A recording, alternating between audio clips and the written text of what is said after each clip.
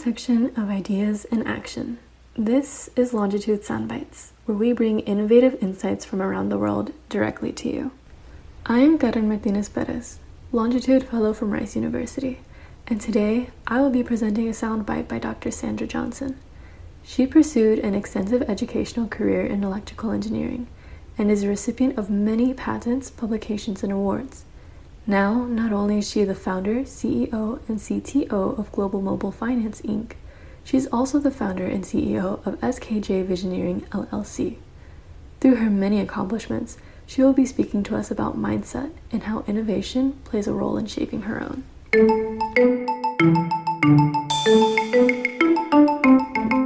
Hello, everyone. I am Dr. Sandra Johnson, and I want to share with you my ideas regarding an innovative mindset.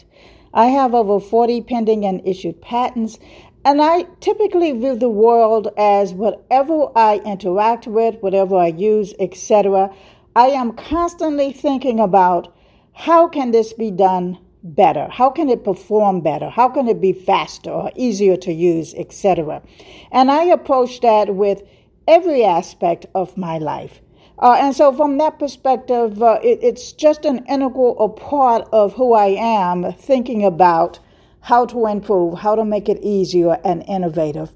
And so when I then go to the next step, dig a little deeper about something, particularly with something that I may be frustrated with because, I'm running into some obstacles in using it or addressing it, etc., I go to a quiet place and I think about it very hard and long, and then I just start writing ideas down, and that usually turns into a patent application. For example, a couple of years ago, I had been working on a project and working hard on it and running into a number of obstacles, and I knew that I was at the cusp of some type of invention.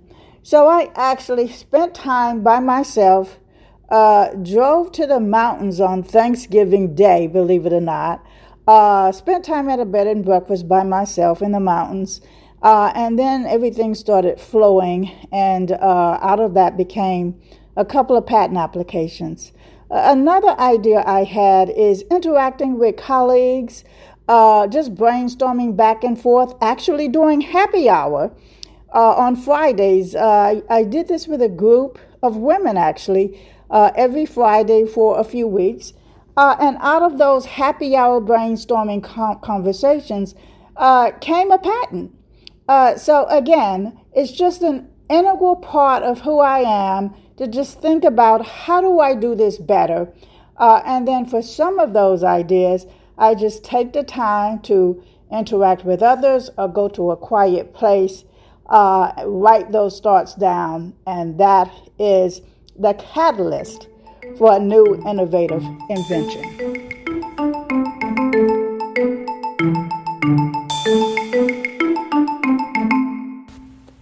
When approaching the concept of innovation, it's easy to get caught up among the insistent thoughts leading to a quote-unquote keep striving and working mindset. Sometimes I get a sudden burst of motivation and I want to continue working on a project I have, but a glance at the clock tells me I should have been asleep hours ago.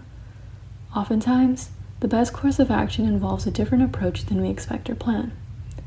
Rather than racing to get all of the ideas out into the world, remember also to take a moment and step back.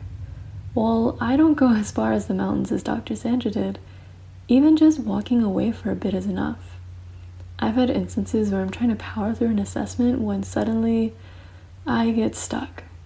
Instead of focusing on this one problem, the best solution would be to take note of it and come back to it later.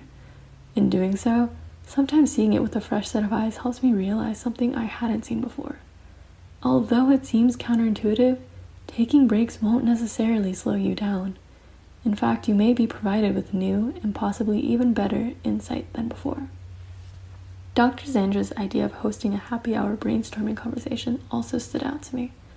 Collaboration and innovation go well in hand, especially when members of a team coming from a variety of backgrounds offer their unique perspectives. Knowing how to work in teams is such a valuable skill across many fields. Overall, being open-minded is essential to an innovative mindset.